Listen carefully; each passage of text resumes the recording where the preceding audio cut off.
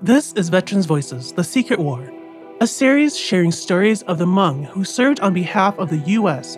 during the Vietnam War. This episode features Manichan Xiong. The Americans left us behind. All the top colonels left with General Vang Pao on the plains. We were struck with sadness. We cried, comforted each other, and shared what we had left. Vang Pao cried the most. They decided to have 2 planes come back to bring all the colonels, their wives, and families. They messaged the military camp in Nam Phong, Thailand, asking where everyone could stay. They said we could stay in the refugee camp Bon Vinai, but Bon Vinai was just a plot of land. A tractor came in to clear the area for a street. More people came later. They escaped communists' mass murders. There were stories of those who used opium to poison kids, communists who captured the men who were soldiers.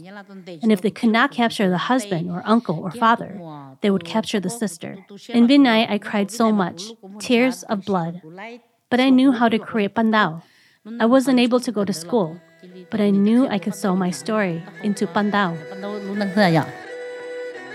Veterans Voices, The Secret War, is produced by Ampers in partnership with Hmong Museum and In Progress, with support from the Minnesota Arts and Cultural Heritage Fund. More at minnesotavets.org.